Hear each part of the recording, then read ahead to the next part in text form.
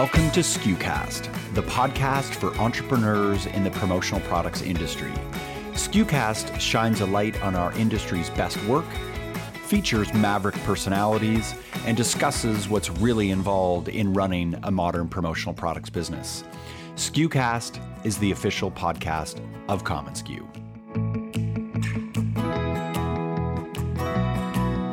Essentially, at the end of the day, we're in the business of selling trust. Distributors are trusting me. I'm trusting the factory. End users trusting everyone. Forget about the product. It doesn't really matter what product we're really selling, but at the end of the day, we're selling trust. Our guest today is Russ Mogell. Russ is the founder of 7 Sourcing, a factory direct import company that assists promotional product distributors with the development, manufacture, and importation of custom branded merchandise, and has done work through distributors for industry-leading brands including Pepsi, Budweiser, Verizon, Disney, and the NFL. Before 7 Sourcing, Russ was the third-generation owner of supplier Toppers. Sold in 1999, Toppers was the 5th largest supplier in the industry at that time. Russ has been featured in several leading industry publications highlighting his experience with importing and product safety, including PPB, Counselor, and Identity Marketing magazines. Russ was recognized in 2010 as a PPAI Rising Star.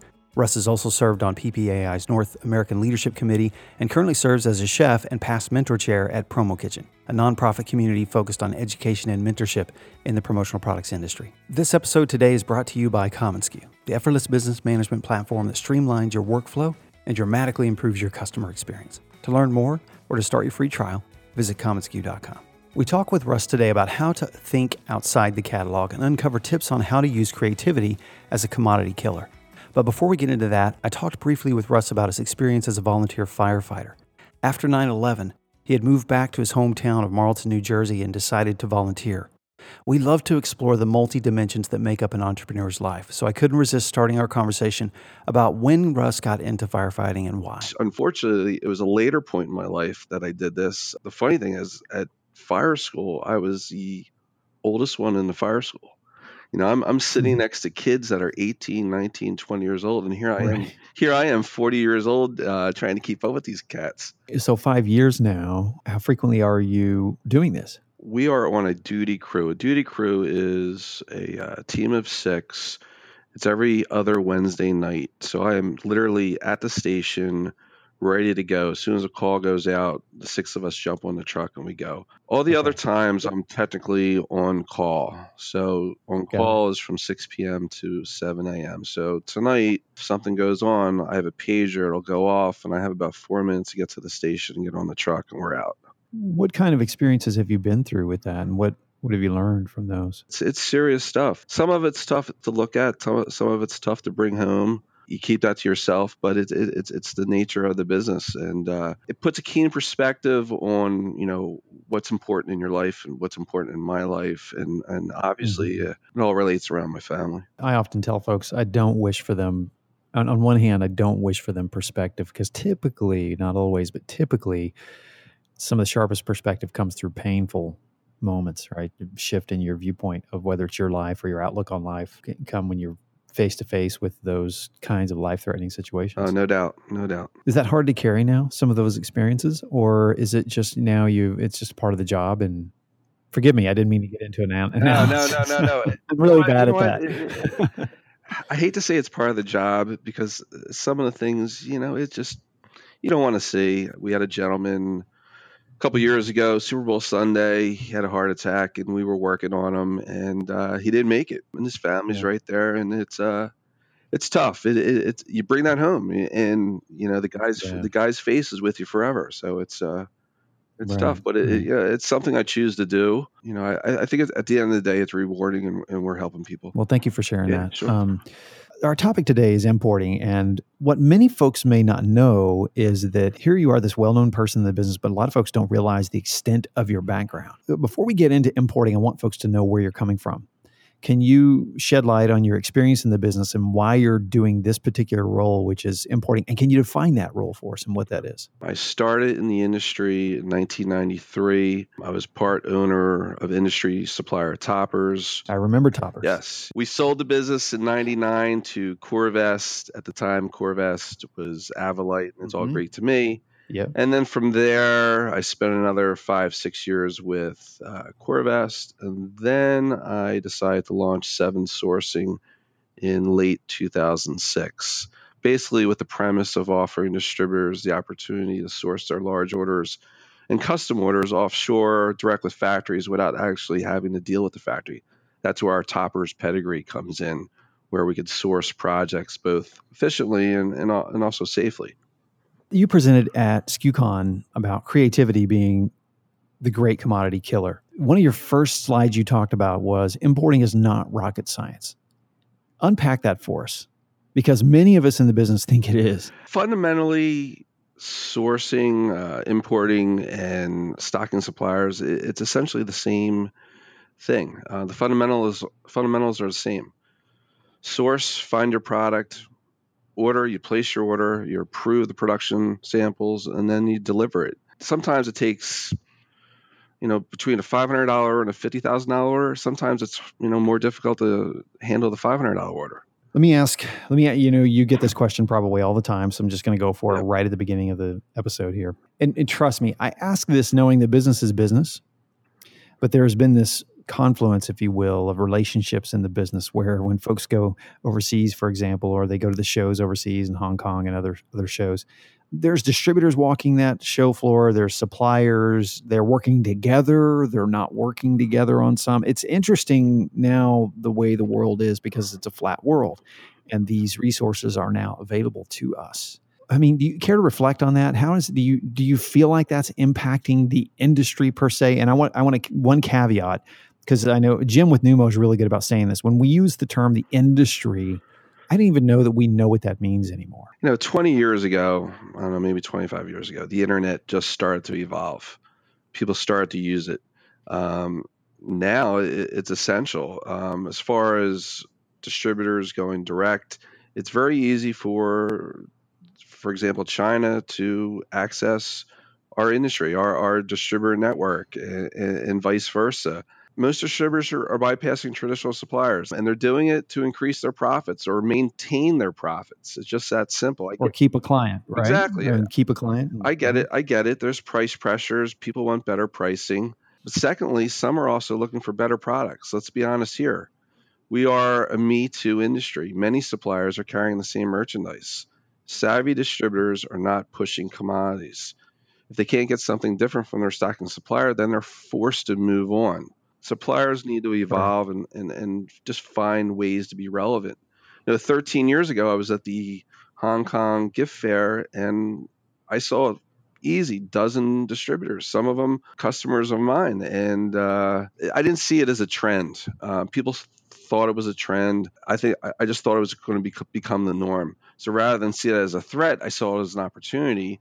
And a year later, I launched Seven Sourcing. It's a really good point on the product and the ideas and the Me Too part of the business, because that is certainly the fastest way to get commoditized. And, leading with creativity means thinking outside of the box, which means thinking outside of the catalog for our business. So I can see the imperative need there is in the business being pushed, particularly the bigger brands you work with, the more you're going to be pushed in that direction. Oh, no doubt. Creativity needs fuel. And the industry needs disruptors, and we need disruption essentially as an industry to move forward. Forgive me the newbie question here, but unpack importing steps for me for the new distributor that might be in the business, or let's say it's just been the distributor who has always just bought from traditional channels. Like, what are some of the first beginning steps you go through when obviously they're going to contact somebody like you to help alleviate that, but what are some of the key points in importing that one should know about? As far as distributors, the questions that they should be asking their clients, probably the first question is, when do you need it? Is it 3 weeks? Is it 6 months? If it's out 2 months out, they should be thinking about going offshore, importing. Second question is quantity. Do they need 30 products or do they need 3,000? If you're talking a larger quantity, then again, you should be thinking about importing and going offshore. They're the two most critical ones.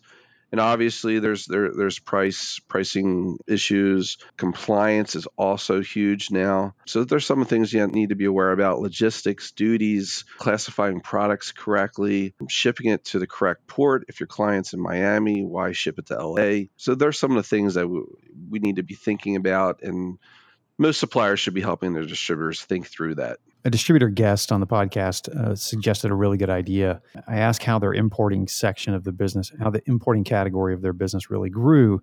And they said they started identifying quotes that they were sending to their customers. They would send them the catalog product request quote like they always do. And then if there was quantity involved, they would send them a quote for an overseas project in the timeline and just started making that a normal part of their quoting process, which was really a beautiful way to grow into the business because you're telling the customer, hey, I'm also there for you if you've got time for this. What it did was also train the buyer to think that, I can reach out to you when I need some special importing Oh, project. definitely. I think it comes down to due diligence. I think the distributors need to know who their clients are and start from there. Who's the brand, how they go to market, what's the brand story. Then they're better equipped to present ideas. Is there a set of questions or criteria you go through in your head when you're working with somebody on what's a great project and what's not a great project? Great projects obviously are ones that allow a good amount of time. They have healthy budgets and the client's receptive to new ideas. This goes back to the commodity killers of are they open to new suggestions, new ideas? Because sometimes with these new ideas, no one else has them. So you could certainly set the market price with some of these ideas. And at the end of the day, you can make some more money. What's one of the coolest promotions you've ever worked on? Let me ask it this way. If it's not the coolest, what's like one of the best projects you've ever worked on in terms of maybe it's a revenue question, or maybe it's you just were thrilled the way it turned out? We developed a bicycle a couple of years ago for Honest Tea. And however, the project slowed because of the budget. Honest Tea is owned by Coke. So we suggested to Honest Tea to co-brand with other Coke brands. And this was relatively new. There's not a lot of co-branding that's out there. However, Honest Tea went back to Coke and Views and Avion jumped on board. And by doing so, the project went from 250 bicycles to 1,000 bicycles. So we co-branded 3 brands on the same bicycle, which was really cool to think about because we almost lost the project because one of the brands couldn't afford it. What about one of the scariest high-risk orders you've ever worked on? I don't know if I would call it scary, but we have a recurring annual order for a branch in the U.S. military, and the order value fluctuates anywhere from $1 million to $1.3 million each year. I don't know if I would call it scary, but from a dollar exposure, it certainly keeps me up at night. Certainly keeps my attention. Right. But that's definitely one of the high-risk orders. But it's also with one of my factories I've worked with for over 25 years. So that certainly helps. You obviously have this group of preferred manufacturers, if you will, all over the world that you've worked with and have proven for years. And regardless of the product category, you pretty much know now where you're going to go and what you're going to do? Yes. So if an inquiry comes across our email, we pretty much know right away whether we're a good fit or not. And if we're not, we're going to let the client know pretty much right away. We have a 3-day cut rule. And what that means is, Bobby, if you come to me with a project and I think we're not a good fit, I'll cut you loose by day 3. This way it gives you enough time to fulfill that project. And hopefully you'll think about me for a future project. But once I see that opportunity, we do have a core group of factories that I know that can produce that particular item. And the factories that we do use are very good at producing specific items. For example, the bicycles. We're buying bicycles from a factory that produces for Walmart, Target, and other retail companies. They're not making pens in the next room or totes in the basement. Same thing with our electric guitar business. We're going right to a musical instruments factory. They're not, making mugs in the next room. So we're going directly to the source. Yeah. What are the biggest mistakes you see distributors making when it comes to importing? Are there common mistakes that they often all make? Yeah, they're distributors are, at the end of the day, they're salespeople. They're not importers, and there's nothing against them, but their focus is selling orders. So there's a lot of mistakes that we see. We do a lot of cleanup work where there's orders that have issues, and we try to help out the best as we can. But some things that we see, for example, are orders products that are not classified correctly. So, for example, you have a $100,000 order and the product should be classified at 20%. However, you classified it as duty free. Explain 20% versus duty free. What do you mean? So, for example, inflatables, like an inflatable raft, that'll be duty free. That means that we do not have to pay a tax on that product to bring it into the States. However, to bring in say a leather padfolio, that could be 20%. So you're paying, if that's a dollar item, you're paying $1.20. You're paying 20 cents in taxes. So on a $100,000 order, you're not accounting for 20% taxes. That's a huge hit. And you've already quoted the project, and You've already quoted, and in most cases, it's been produced and it's shipped, and you're getting this bill, and you're wondering why you have to pay $20,000 in taxes, and suddenly you're and losing money. We've seen that, sure. And product safety, distributors are not asking the questions, or they're leaving upon the factories. And I'll tell you right now, the factories do not care about our legislations, our product safety. It really falls upon us. Yeah. So if you're not asking the right questions, you're really putting your business at risk. What are some of the right questions? Because here's what it goes on in the average mind of the distributor. I know it was the case with me, is that you typically work through trusted channels here in the U.S. So you're typically working with your top 40 suppliers who we trust have worked out all of those issues before it ever even hits their factory. But it's the Wild West out there in terms of safety. What is it we need to know and be concerned about? I mean, this is a muddy topic for most of us who have relied on this safe network of suppliers. Smart sourcing is smart business. The questions to ask are relative to the product. For example, a cooler bag. The inside lining, any food that touches that lining needs to be tested according to FDA. Most distributors don't know this, and that's okay. But you need to partner with a supplier that knows the products and knows what needs to be done. Same thing with factory audits. You should be working with suppliers that are going in and checking these companies. Product test reports. We should be asking for reports from prior orders to current orders. And you're talking about distributors working with their existing suppliers, just vetting them a little harder, as well as any new suppliers. Oh, no doubt. You should certainly be asking your current supplier, hey, by the way, that order that we did with you last month, can you provide the product safety testing report? Why do you need that, and why is it important? For me, if I was a distributor, I'm using that report as a competitive selling advantage, because not many distributors are asking for that, and they're certainly not sharing it with their end user. So I might go into my end user the next month and say, hey, remember that order I did for you last month? Well, here's the product test report. We tested it for this. We tested it for that. Everything passed.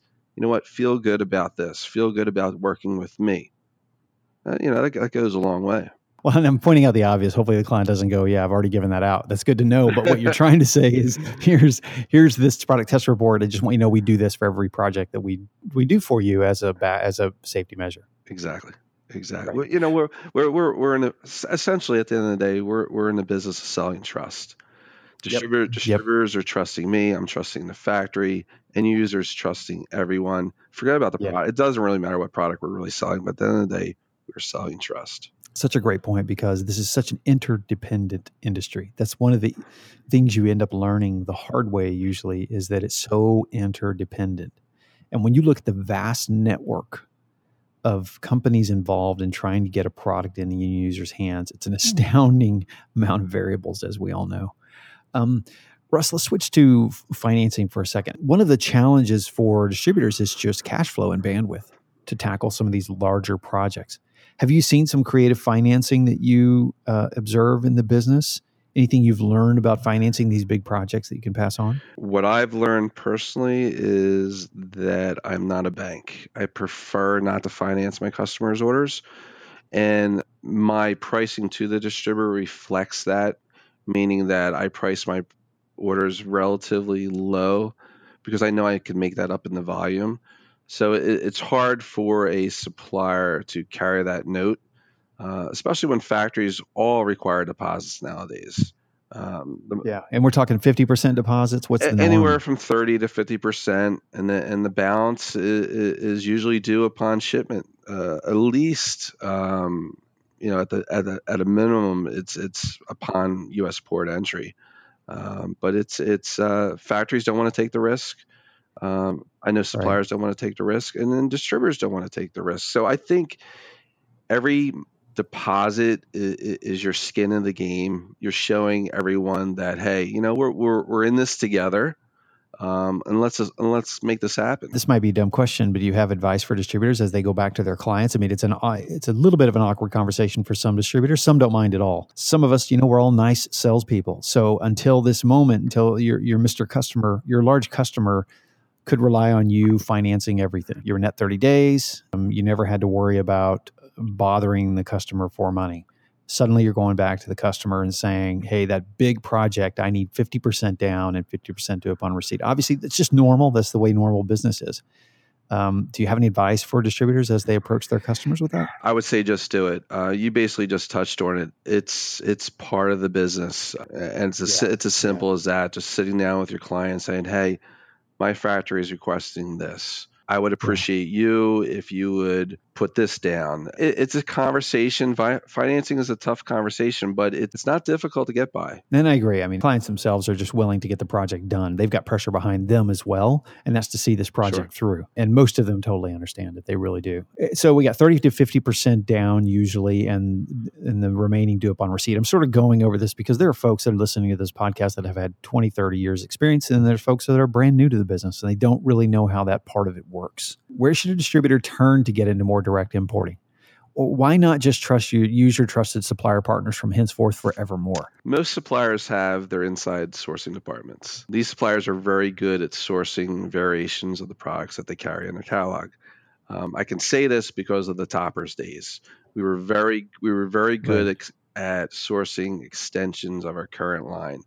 Not many will go outside the scope of what they do best, and that's fine. Right. So you would have, with toppers, then you wouldn't have sourced bikes, obviously. No, it wouldn't even cross our minds to even offer that. And I have a feeling many suppliers are in the same boat. They would rather push something that's currently in their line. They had the factory set up. I get it. But going through a sourcing company like Seven Sourcing also makes a lot of sense because we're not limited by a fixed line of products. We have the luxury of really going out there and looking for many different products. I might get a little flack for this, but we're no longer experts at any one product. And I say that proudly. We're experts at finding factories that are experts at making those products. So that kind of goes back to we're buying bicycles from a bicycle factory. Same thing with the guitars with instrument factory. We just have the ability to really go out there and be a true sourcing arm and really look for some wow type products. What are the big industry shows that happen each year in China, for example? If you're going to start to get into importing, where would a distributor go first? Two of the majors are the Hong Kong Gift and Premiums. That's held in April. And then you have the Canton Fair, which is held twice a year in the spring as well as the fall. They're the largest shows. Just be wary about walking those shows because a lot of those displays, a lot of those booths, those exhibitors, they're not true factories. A lot of them are trading companies. So you may not be dealing directly with the factory. You're losing a little bit there, possibly in pricing. And also, we like dealing directly with the factory. If there's an issue or if I need an answer, a direct answer, I know I can get it direct from the factory. A trading company is essentially a middleman, and those shows are flooded with middlemen. And secondly, walking those shows, everyone is seeing the same stuff. So where we find our value is when I go over there, in most cases, I skip the shows. I actually go directly to my factories and we develop products within the factory rather than attend a show where, thousands of other suppliers are looking at the same widget. How do you keep your ideation mind sharp? In other words, you're someone who can source anything, produce anything. I'm sure you have a list of things you won't do, food or something, there may be a list that you won't do. How do you keep your mind sharp in terms of the capabilities and possibilities? We are constantly looking at retail. Do you have some favorites? Do you have some favorites that you constantly watch? We watch a great amount. As far as tech, we're looking even at Apple products. It could be anything, but retail is a big driver. Years ago, retail, the industry was a couple years behind.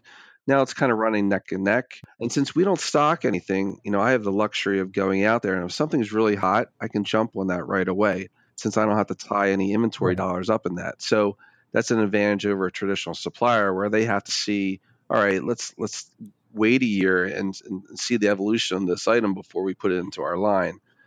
So we're constantly looking at retail. We're looking at trends, and that's a good starting point because people want the current products, relevant products with purpose. We've been unpacking this a little bit, but the millennial buyer has ushered in a new kind of attitude. I actually think the respectability of swag has increased considerably because it's a form of identity, and the millennial buyer brings in a lot of B2C purchasing habits, their retail experience, and when they come to work for a brand, thanks to cultural emphasis in our businesses today, many folks are, they're growing more and more proud, I think, of the companies they work for, and they don't see a disconnect between the experience they have as a consumer and that they want as a business to business, as a buyer. And so if they found that particular hat or shirt really cool out there, they want that for their employees too. So yeah, and you're exactly right. It's a moot point that we're talking about because 10 to 15 years ago, that was not the case. Pretty much buyers were trained that it was available through this industry or not. But now you're seeing retail trends really drive decision making. That's also really spiked the importing. I'm sure with you, the importing projects. It's just because buyers are far more attuned and wanting to bring in the retail influence into their businesses they work for. Oh, definitely. We did a project for a Common SKU member this past December, and they found a product in a Brookstone catalog. We found the factory that produced that exact item, and we developed the item for them. So yeah, they're definitely jumping on retail. I have a very selfish question. What do you enjoy about working with the Common SKU community? It's a subculture, obviously, of our larger industry, and there's certainly a mix of disruptors, some hooligans.